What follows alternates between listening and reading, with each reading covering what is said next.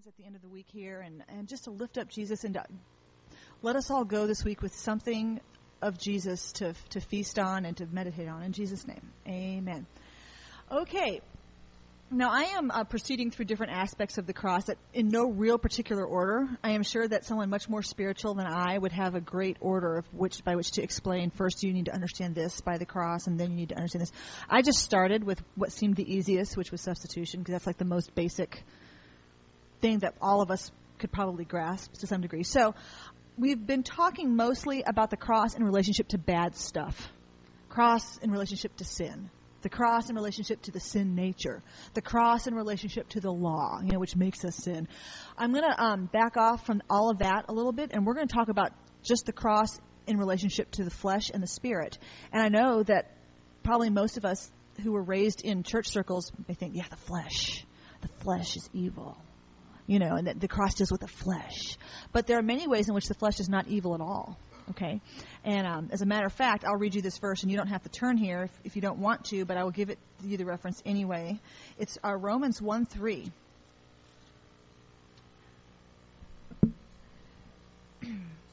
Paul's talking of the gospel of God, and he says, concerning his Son, Jesus Christ our Lord, who was made of the seed of David according to the flesh. So Jesus came in the flesh, okay? A famous author once said, God likes matter. After all, he created it, okay? There wouldn't even be flesh and matter if God didn't get a hankering for it, okay? It was all his idea. He thought it all up. There's only spirit before he made flesh, before he made the material world. And so I want to talk about the flesh and the spirit, not in relation to how evil the flesh is necessarily. So I just want to really remove that thought, but in reference to how the cross did do away with one creation and brought us into another. And he really did transfer us out of a flesh creation and put us into a brand new creation. Okay, and that's what I want to talk about today in reference to flesh and spirit. To do that,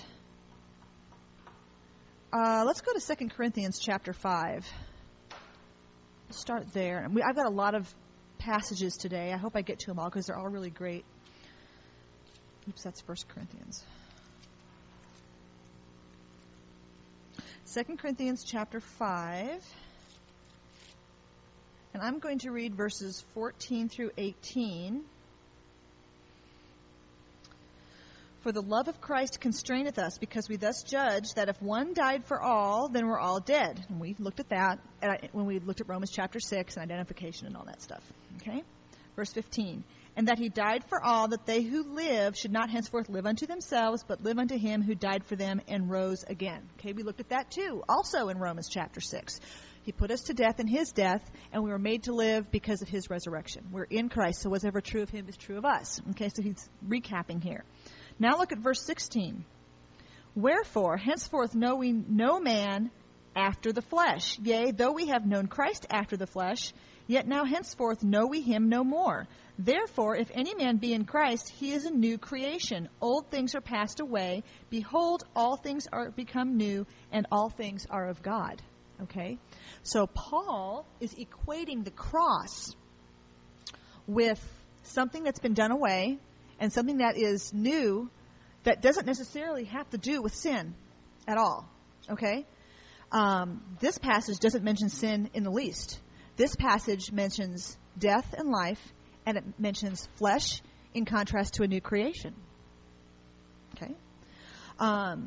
He says here that because the cross happened, because we have been put to death in Christ and made to live in Christ, there is a way of seeing one another and seeing Christ that has changed or ought to change.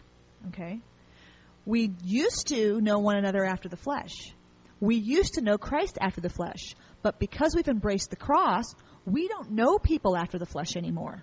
We don't even know Jesus after the flesh anymore. Now, this is pretty interesting because Jesus came in the flesh. I mean, one of the basic tenets of Christianity is what?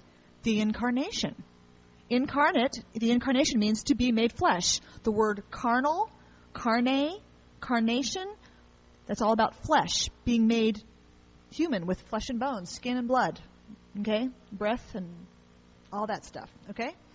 So Jesus did come in the flesh.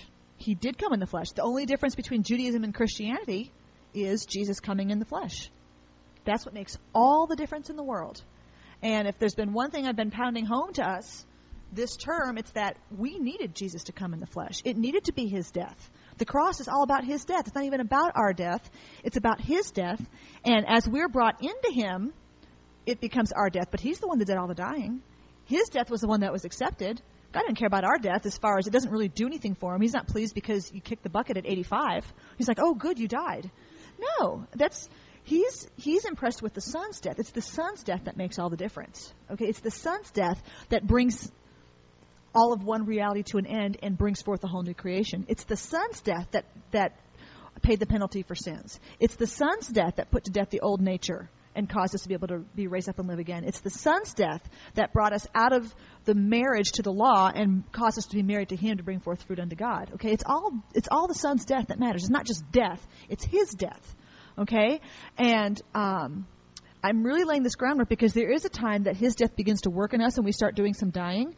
But as long as that dying is about me needing to die to things, we've really messed up the whole idea of Jesus' death. Okay? You don't need to die to anything. You're already dead. Well, I don't feel dead. I feel like everything's alive and kicking and needs to die. No, the Word of God says you're already dead. I mean, we just read it. Now, I realize that your feelings and your experience and your thoughts, and mine too, say exactly the opposite of that. Anyone say amen? Okay, but there's this point that comes in the life of a believer who really wants to know Jesus where you have to make a decision. Who are you going to believe? Are you going to believe you? Or are you going to believe him? Because you will find your mind and your actions and your emotions in direct contradiction to his cross. Okay? And we get all messed up in thinking, well, I need to fix something in me or be better so that I can show that I'm dead or something. I don't know. We get all messed up. It is a coming to his cross and acknowledging its finished work totally apart from you. In that you didn't do it, you could never have done it, he did it, and your part is to believe into it and you participate. Okay? Until that is fully established in you, there's really not any point in trying to lay down your life for others. In this sense, I mean, you can if you'd like, but there's always going to be this element of I'm dying because I need to die because something's wrong with me. And all I'm saying is you don't need to die. As far as God was concerned, you were already dead in sin before Jesus ever came. You don't need to die. You were separated from God apart from Jesus. You were dead to God and dead in sin. And when Jesus put you in himself and died, now you're dead to sin and alive unto God. Okay? So you don't need to have things in you die off. And I'm not trying to split theological hairs and make you nervous to share with me because you're afraid of saying the wrong thing. That's not what I'm trying to do. I'm really trying to explain to you how important it is for all of us to come to the spiritual realization that no matter how you act or what you know or don't know or what manifests through you, you are dead with Christ. And nothing's changing until you believe into it. And in some ways that's so easy, and in some ways that's such a mystery to us. But as we let our minds get washed with the living Word of God, we will begin to find ourselves able to believe into it. Okay? That's why you're here.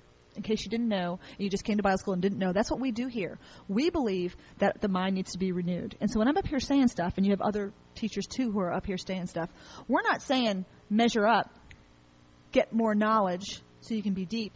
We're saying let's wash you with an overflow of Christ so that you can become who you already are. So you can know what already is true of Jesus and of you. Okay?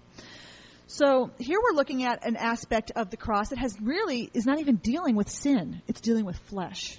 Okay? Now flesh, we do sin in the flesh. Jesus came in the flesh, meaning he was a person. Okay? As a person, you've sinned. Maybe you did today. Maybe you will at 5:30 after your class is over. Whatever. In the flesh, you sin. You do things that you shouldn't do, and the blood of Jesus is there for you. That's 1 John 1, about 3 through 11, right in there. The blood of Jesus is there for that. Okay? In your flesh, you sin. But in Christ, there is no sin. In Christ, there's just Christ. And if you believe into that, his life, into Christ, his life, the life of Christ, flows through you. Now, in the flesh poses a certain amount of problems because only in the flesh does the sin start showing up. Only in the flesh, as we live in the flesh, does the law pose a problem for us. Only in the flesh can we be made separate from God. So can you see what a problem would be? You just live in the flesh. I'm not saying be bad. I'm saying just live in the flesh. So just, you can be living in the flesh as a believer and not necessarily sin. Okay? But living in the flesh is a creation that's totally separate from God.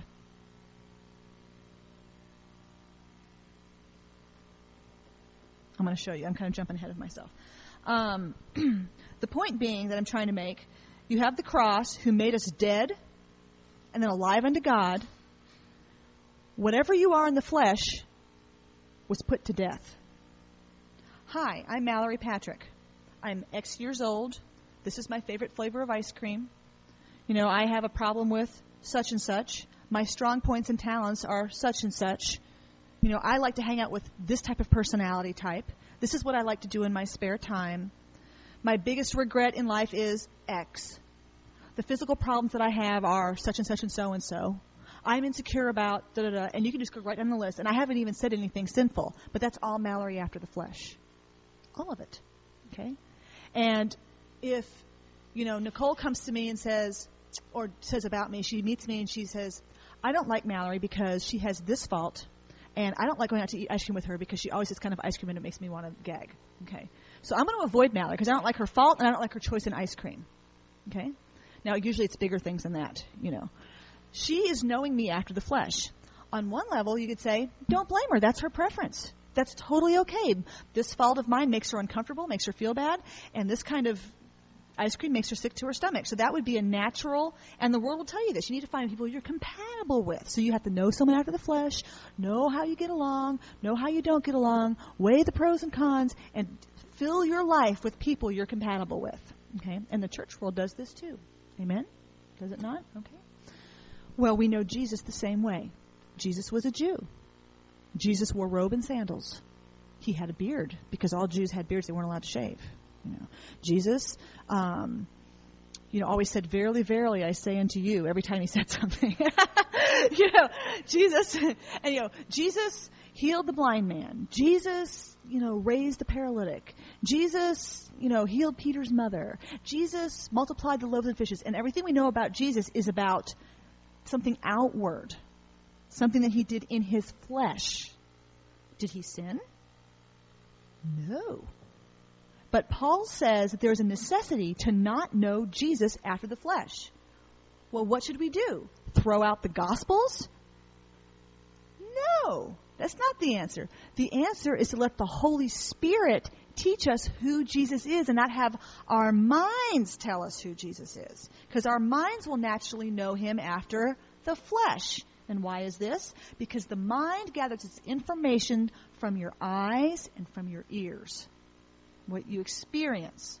And anything that you experience is something after the flesh. Not necessarily sinful. It could be Jesus that you've experienced with your flesh. Right? It could be. But Paul is saying that there is a shift in creation from flesh to something else, and therefore a shift in knowledge from knowing someone after the flesh to knowing them after this new creation. Now, I don't know how that makes you feel, but when I first heard that, I felt totally at sea. I'm like, well, then how the heck do you know anything? Because this is all I know. Well, thank you, Holy Spirit, for just being so excited to lift up Jesus. That's what he loves to do, okay? So we see the need to be transferred in our understanding. Since we've already been transferred out of a flesh creation into a new creation, there is a need for our minds to be transferred out of a flesh knowledge into a new creation knowledge. Okay? I'm not even talking about sin at this point. This is totally just people relationships, if you want to put it like that. People relating. Old things are passed away. Well, go back to my example with Nicole and me. Every time she sees me and I have that fault, she just cringes like, oh, I hate when people do that. And she can say, all Mallory wants to do is have ice cream socials, and I never go because I don't like the ice cream. Well, if Christ were being formed in her, okay, and the Lord were leading us to have some kind of contact, she would choose not to know me that way. She would say, and I'm just saying it, and only the Spirit can really make this real, okay? I'm just giving this as an example. Mallory is one with Christ. No matter how much she manifests separation from Christ, she's still one. She's forgiven. She's been washed in the blood. And she may never know it, and she may never manifest it. But I'm going to believe it for her, see? And I'm going to hold on to her. And I'm going to treat her like she's one, even if she doesn't even treat herself like she's one. Now that's not knowing someone after the flesh and recognizing that all things are passed away. You see what I'm saying?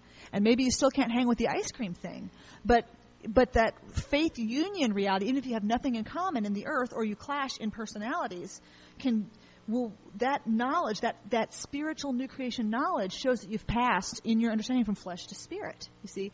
And that's something, which is so cool about that is that that's not something that's required of you on an earth standard. I mean, if you're just going to hang out with people, no one's going to ever ask this of you. Okay, this requires a true seeing of Christ by revelation, a true a spiritual understanding of the cross, because you won't even know, frankly, at least maybe I should just speak for myself. I don't even know when I'm doing this because I'm so oblivious and I'm so used to going after my own preferences. I don't even know when I'm doing it. It takes the Holy Spirit to show me, oh my gosh, I'm avoiding this person because, and maybe not even consciously avoiding, but I just steer clear of so-and-so because I don't like to take the trouble because of this quirk. Or, I just don't like being around so-and-so because they always put me down and make my feelings, hurt my feelings, so I don't want to be around them anymore. Or, this person's always bossy and I don't want to, so I'll just invite, someone else I like to spend time with me. I just do these things and it's the most natural thing and it doesn't feel sinful. It doesn't feel wrong. And I'm not saying you're supposed to go out and just be nice to everyone you hate and can't stand and make you feel awful. I'm not saying that. I'm saying there's a spiritual, so don't go from one to the other because they're both works of the flesh, okay? Doing what feels good to you and then like being super sacrificial and giving your body to be burned without love, both of them profit nothing, okay? The point is to see Jesus, and whoever he's knitting you with, whoever he's put in your life and you've been put in theirs, that's where you're supposed to learn Christ. And to learn Christ there, not learn Christ somewhere else, or not learn Christ, by finding someone else in your life. The Lord's leading you, and if you are in tune with Him, you'll become aware of what He's trying to do in you and how He's trying to conform you to the image of the Son. So, we have this transference that's happened with the cross, where He's taken us out of a flesh creation. Well, that's kind of crazy because there's flesh all over the place in here. We're all flesh, but there's a spiritual way of relating. And I want to give you a better example of it. Let's turn to 1 Corinthians chapter 15.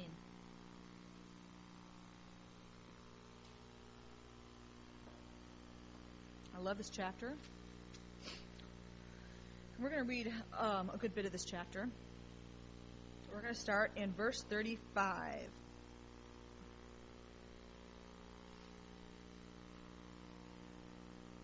But some man will say, how are the dead raised up? And with what body do they come? Thou fool, that which thou sowest is not made alive, except it die. And that which thou sowest not that body that shall be, but a bare grain. It may chance of wheat or of some other grain. But God giveth it a body as it has pleased him, and to every seed its own body. Now, skip down to verse 42, please. So also is the resurrection of the dead. It is sown in corruption. It is raised in incorruption. It is sown in dishonor. It is raised in glory. It is sown in weakness. It is raised in power. It is sown a natural body. It is raised a spiritual body. Okay? So one is natural, that's flesh, and then one is spirit. There is a natural body, and there is a spiritual body. Now, we haven't even talked about sin yet, have we? Not at all. Look at verse 45. And so it is written, the first man, Adam, was made a living soul, the last Adam, a life-giving spirit. However, that was not first which is spiritual, but which is natural, and afterward that which is spiritual. The first man is of the earth, earthy. The second man is the Lord from heaven. As is the earthy, such are they also that are earthy. And as is the heavenly, such are they also that are heavenly. And as we have borne the image of the earthy, we shall also bear the image of the heavenly. Okay, there's a lot of depth here, and if you didn't follow it all, I don't blame you. But I'm going to try and explain to you now the purpose of transferring from flesh to spirit and the function that flesh played in the whole thing. Now, I started the whole class with Jesus came in the flesh. Jesus came in the flesh. Perhaps while we were reading this, one or two of you may have thought of that verse over in John 12:24. Verily, verily, I say unto you, except a grain of wheat fall into the ground and die, it abides alone. But if it die, it bears much fruit. Anyone know who said that? Jesus said it. And to whom is he referring? Himself. Jesus was saying, I am a seed. I'm going to be planted so that my Father can get an increase of the same seed. He can get a harvest. Was sin mentioned in that at all? No. Okay. What's even more interesting is the context of that passage. Some Jews, some Greek Jews or Hellenist Jews had come to the disciples and said, we would see Jesus. Sir, we would see Jesus. And Jesus responded, when the disciples brought these men, Jesus responded with this verse. What? Jesus is coming out of left field again. He didn't say, here I am, you've seen me. He didn't even say to him what he said to Paul. You know, the Spirit's got to reveal the Christ or you won't know him. Okay? He didn't even say that. He said, if you're going to know me, then understand this. Know this. There's a seed, and it's got to be planted, and there's an increase. Okay, so up until this class, we've been pretty much talking about the cross in relationship to bad things we had to get rid of. Sin, the law, failure, you know, all this type of stuff. The consequences and the penalty of our sin. But Jesus is saying, if you really want to understand me, do you really want to know me? Then you must know the nature of the cross. And the nature of the cross is a planted seed. Okay? Which, in my mind, and I don't know, maybe perhaps yours, begins to get the wheels turning. Well, my goodness. The cross would have been necessary if there had been no sin. Can you see that God's got something a little more in his mind than our personal sin issues? And that's not what his big thing is trying to keep us free from sin all the time? Yeah, praise the Lord. And so that you could actually get your mind renewed to this. And so even, that doesn't mean you don't necessarily that you don't sin, but that when you do, it's not like the big thing that just overtakes you and eclipses your view of everything because you're freaked out about your own personal failures. You could actually get forgiveness, believe back into Christ, and get up and go on in Jesus. His view isn't always about you and your sin. His view is about Jesus. Okay? So we have this idea of a seed being planted and that the cross, on one hand, dealt with sin and the law and failure and separation from God and all that stuff. But on the other hand, the cross was about bringing forth something other than what got planted. Okay? Now, I've used this little parable or simile more than once, but it's like if you want an oak tree in your front yard. You don't bring in some kind of huge, machine, backhoe to dig up your front lawn and dig a hole 20 feet wide and 20 feet deep and throw in a tree, cover it up and water it and get a tree. If you want an oak tree, all you got to do is plant an acorn. You know what a little acorn looks like? It's kind of like got this elliptical type shape, it almost looks like an egg, and it's got a little cap on top. Okay? Well, that looks nothing like a mature oak tree. If you put a little acorn next to an oak tree, there's no resemblance. No resemblance. But it's the same life. The life in the in the acorn took on the form of an oak tree. Right? I mean, it didn't it's not magic. There's a germ of life inside the acorn. And when it has the right elements, it takes on a whole different form. It increases and takes on a whole different form, and in time will do what? Yield more acorns. Yield an increase. Life. Okay? Jesus come in the flesh was the seed. The new creation, the new man, the body of Christ, of whom we are all members, is the spiritual body. That's what came up out of the grave when Jesus was raised from the dead. Okay? Jesus came in the flesh, and he died as a man in the flesh. But the form that got taken in resurrection is spirit. It's a spiritual reality. Let's see. We'll look at it again. First it says in verse 36, that which you sow is not made alive except it die. Well, when you plant a seed, what ends up happening is the outer hull or the shell decomposes and cracks. It dies. It falls to pieces. And with the darkness and the dirt and the water, something begins to happen inside the germ. And if that outer shell doesn't die or decompose, the inner life inside that acorn cannot begin to move and increase. You must have a certain death. Okay? So Jesus' body, okay, and his soul experienced death. But the nature, the life on the inside of him, was able to expand and increase because of it. Just like a seed. Just like a seed. Okay? Look at verse 42. This is the resurrection from the dead. It is sown in corruption. Okay, if you want resurrection life, there must be a sowing that decays. Okay? That would be Jesus' death. It is raised in incorruption. Well, the most basic aspect of that we understand when we get born again is that we're given eternal life. Incorruptible life. Right? Okay? Raised in incorruption. It's more than that, but I'm just saying this is something you actually do know on some level. It is sown in dishonor. Jesus died as a criminal. He was falsely accused. He looked like his whole ministry was a defeat, right? Completely dishonored. He was dishonored. He was stripped of his reputation and credibility. Okay? But he was raised in glory, meaning the Father raised him up because he was aware, and this is mentioned in Philippians chapter 2 if you want to go there, but the Father raises up the Son because of the kind of nature he has and the kind of death he chose to die. Okay? So he's sown after the flesh creatures all around him, right? The disciples and the Pharisees and the priests and the Roman soldiers, they all dishonored him. But the Spirit Father, our Heavenly Father, honored him and raised him. Okay, so in the flesh you have dishonor. In the Spirit you have glory. Okay? It was sown in weakness. Okay? Jesus had that eternal life in him, but his physical body couldn't hold out against all that stuff he went through. And neither could his soul, so he had to give it up.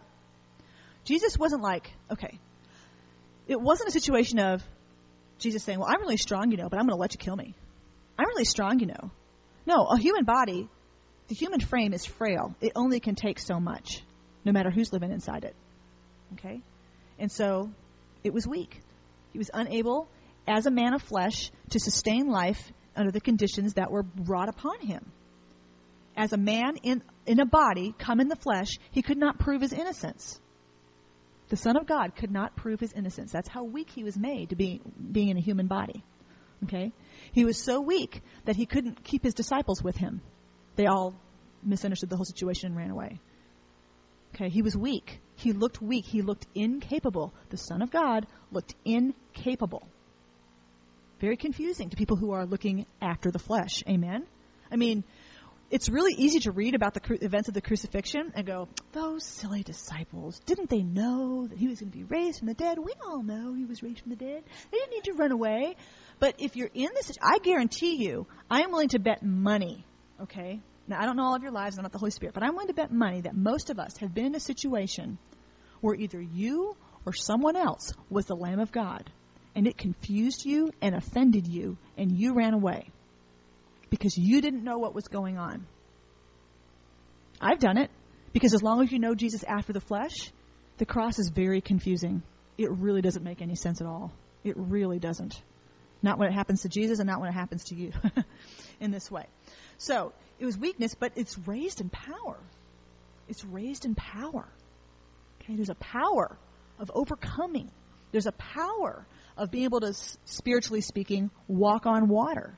There's a power that can break free from limitations of sin, of self, of your own past history, of your own personal failures. Break the limits of your own personality traits. Break the boundaries and the bondage of family ties.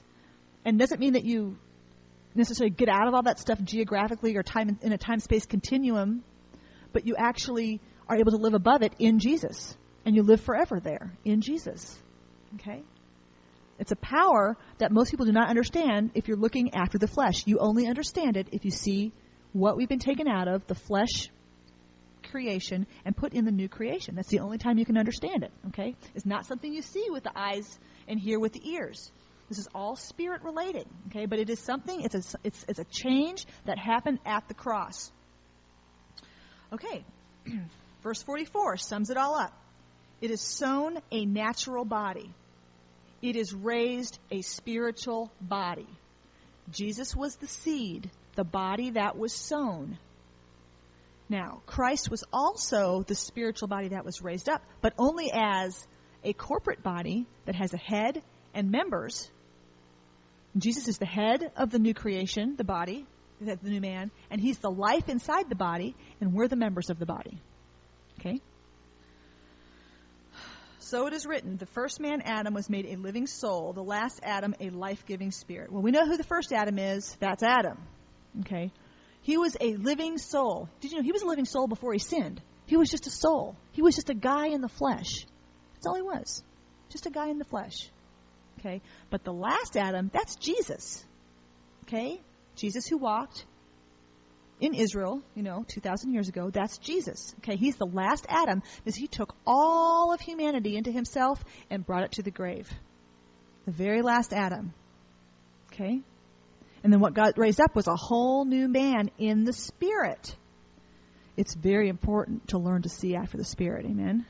Can anyone say amen? Besides me. I think it's very important. And this last Adam took all of humanity into himself and died, whether it sins or not. The whole thing was put away. Okay? And he was made a life-giving spirit. He was a body, an earthly, natural body when he died. But when he was raised, he was called a quickening or life-giving spirit. That is the end of verse 45. The last Adam, the one who brought us all to an end in the flesh, was made a life-giving spirit. Whole new creation. So if you try and know Jesus after the flesh, you can't know him in resurrection form. And you can't know yourself, and you can't know your brother and sister. Can you see how that is? Let's see. 47. The first man is of the earth, earthy. So you can see him with your eyes, and you can hear him with your ears. You can see everybody's preferences and their quirks and their personalities and their failures and their sins. Okay? But the second man is the Lord from heaven. Oh, and they're good points, And the second man is the Lord from heaven. You can't see that one with your eyes. You can't hear him with your ears. You have to know him a different way. And that has to become your standard of judgment.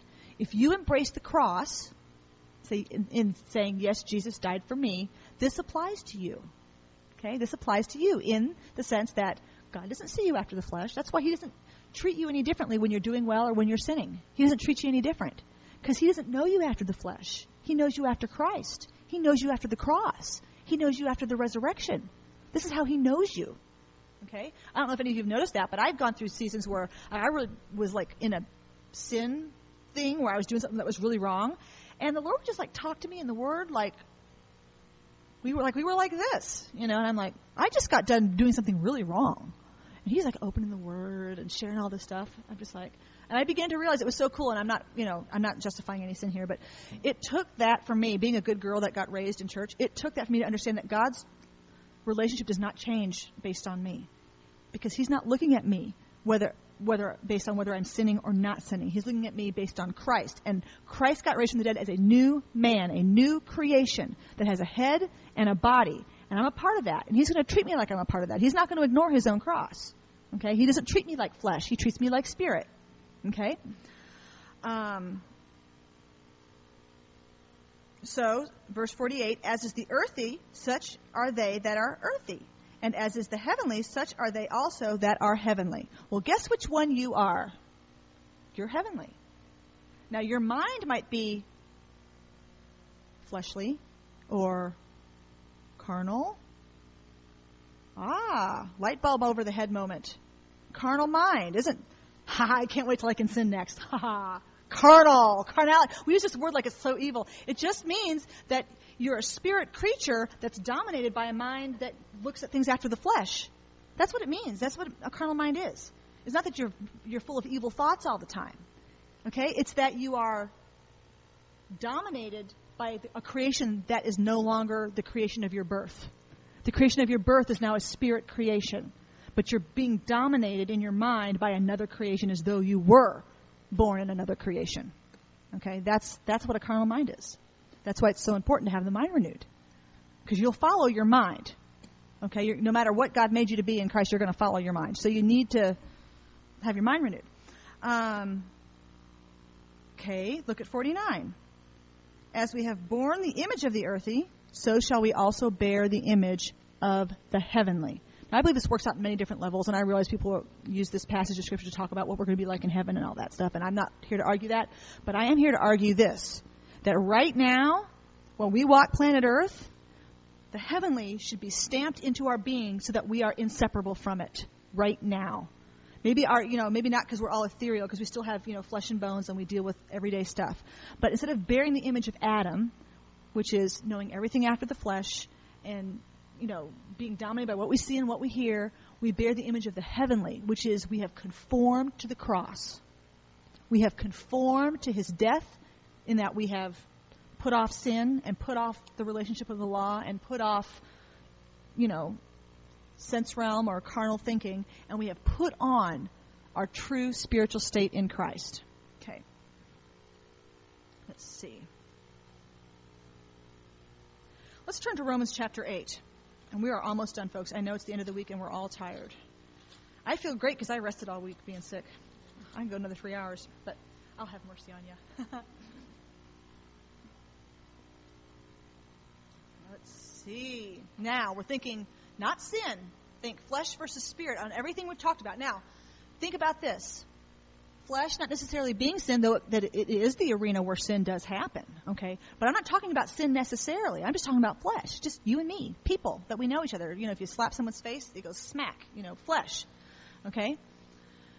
Walking after the flesh versus walking after the spirit. That's what Romans chapter 8 is about. Now, define for yourself in your mind the way you've always thought about what it means to walk after the spirit. God told me to walk between those two cars. God told me that I had to say such and such to so-and-so. And whenever people walk around and talk about how God's told them to do this and they're doing what God told them to do now and they're doing what God... That's called being after the Spirit.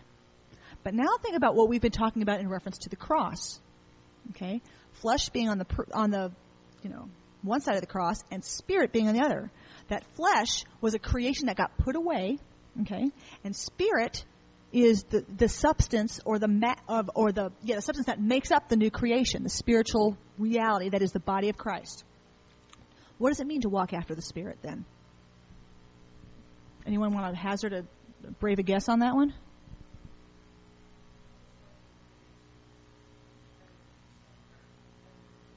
It's not the same thing as being told what to do all the time. Yeah, it's inward out. She says, Jennifer says, it's your source and your motivation. Yeah, that's right. What walking after the Spirit is in the context of what we're I'm not saying that God doesn't tell us to do stuff, folks. Okay, no, don't get me wrong. If God's told you to do something, you need to do it. Okay, but that's not walking after the Spirit because that's still being done in the flesh. And it's okay because Jesus came in the flesh, so there's certain things that we do in the flesh. But what I'm saying is walking after the Spirit means seeing the reality of the resurrection and what the cross achieved and ordering your steps to be in conformity with it. Whether the Spirit tells you something to do specifically or not. What if you go 2 months and the Spirit doesn't tell you to do anything? What if He doesn't tell you to talk to anybody? What if He doesn't put anyone on your heart to pray for? What if He doesn't tell you what 2 cars to walk between? What if He doesn't give you a vision? What if He doesn't give you a prophetic word? What if He doesn't tell you, go to this college instead of that college? Can you still walk after the Spirit? Yes, you can. As a matter of fact, I am putting before you that I don't even necessarily think that all that stuff is walking after the Spirit. I'm not saying you shouldn't do it. If He tells you what college to go to, you go. If He tells you to, start a ministry, you start it. If He gives you a prophetic word, you utter it. But you can do those things and have an unrenewed mind. Oh, yes, you can. And not that we shouldn't do that. We should. We should obey the Lord on every level of our being. Amen. Absolutely. And we all should be following the Lord in whatever instructions He gives us for our lives. But walking after the Spirit is seeing by revelation that you've been transferred out of an old flesh-based creation. You have been put in a creation where nothing old applies. Not personality, not mental aptitude, not character flaws, not quirks, not yearly income earned, okay, not the fashion of your clothes, not how many kids you have, or whether you send them to a homeschool, private school, or homeschool them. Okay, all that stuff is in the earth. But you see a raised new creation that had no history before Jesus came out of that tomb. It started then. And it only is created out from Jesus. Only. Nothing else is added into it. It's only created in the resurrection, in Jesus as he was raised from the dead. Okay? And that becomes your knowledge of yourself, of Jesus, of others. That's your knowledge. That's how you know Jesus. Okay? That is walking after the Spirit. Okay. Real quick, Romans chapter 8. Well, hallelujah. There is therefore now no condemnation to those who are in Christ Jesus. For the law of the Spirit of life in Christ, that would be a raised reality, okay, we're on the life side of the cross, has made me free from the law of sin and death, because that's in me, right, in my flesh. For what the law could not do in that it was weak through the flesh, the flesh, God sending his own Son in the likeness of sinful flesh, and for sin, condemned sin in the flesh, that the righteousness of the law might be fulfilled in us who walk not after the flesh, but after the Spirit. Translation, out of one creation into another creation. It affects your daily putting one foot in front of the other. The walk. Walking is putting one foot in front of the other. That's all it is. You can walk after the flesh and not necessarily sin. But your decisions are based upon earth circumstances. An example would be, I need to get a better job because I'm not making enough money. Not consulting the Lord, not consulting not being aware of a higher reality. So you take a job to make more money, and it takes you, let's say, this is an example, it takes you out of fellowship. It takes you out of the church that you need to be involved in to be able to grow in the Lord. It takes you out of the relationships that the Lord's put in your life to manifest Christ with. You see what I'm saying? As opposed to making decisions based upon what is going to be conformable to and move with the reality of me walking in Christ. You see, walking after the flesh, after the Spirit. That's kind of a silly example, but that's just, Here we go. Verse 5. They that are after the flesh do mind the things of the flesh. But they that are after the Spirit, that's a new creation, not just like the Holy Spirit telling you what to do, but a new creation, a reality from which that came forth from the seed that was sown, okay? They are after the things of the Spirit. They after the Spirit, they mind the things of the Spirit. For to be carnally minded, which means simply to have a mind that is dominated by a flesh-based knowledge. Remember 2 Corinthians 5? Know no man after the flesh. To know someone after the flesh is to be carnally minded. How many of us do you think in here are carnally minded? Probably all of us, to some degree or other. Amen? Now, I think we're all in different, I think we've all left. We're not all saying, woohoo, that's the way I want to be. But I'm just saying, we could all probably grow in this. Amen? I know that I can. To be carnally minded or just flesh minded. To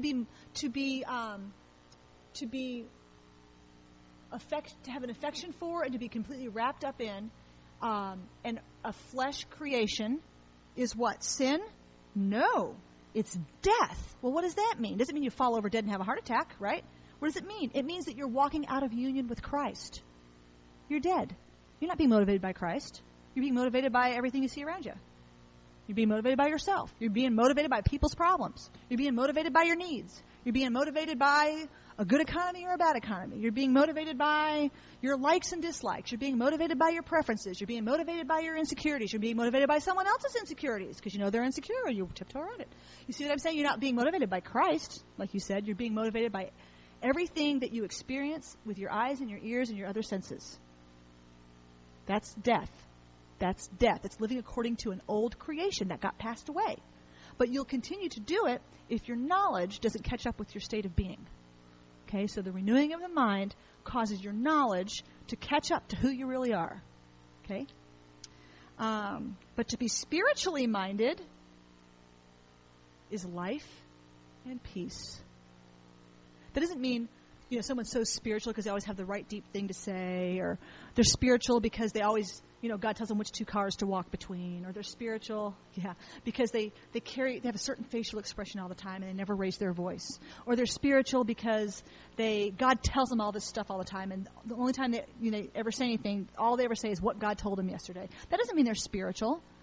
What this is talking about, to be spiritually minded, is to have a mind that has been renewed to the spiritual new creation.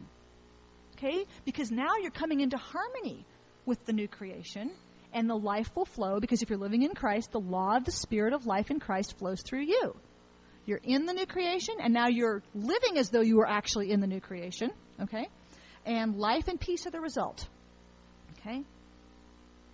Because the carnal mind, not the evil mind, not the sinful mind, just a mind dominated by flesh, is enmity against God. You know, you don't have to sin to be God's enemy. No, none of us are God's enemy. But our minds are enemies of God all the time. All the time, so they need to be renewed.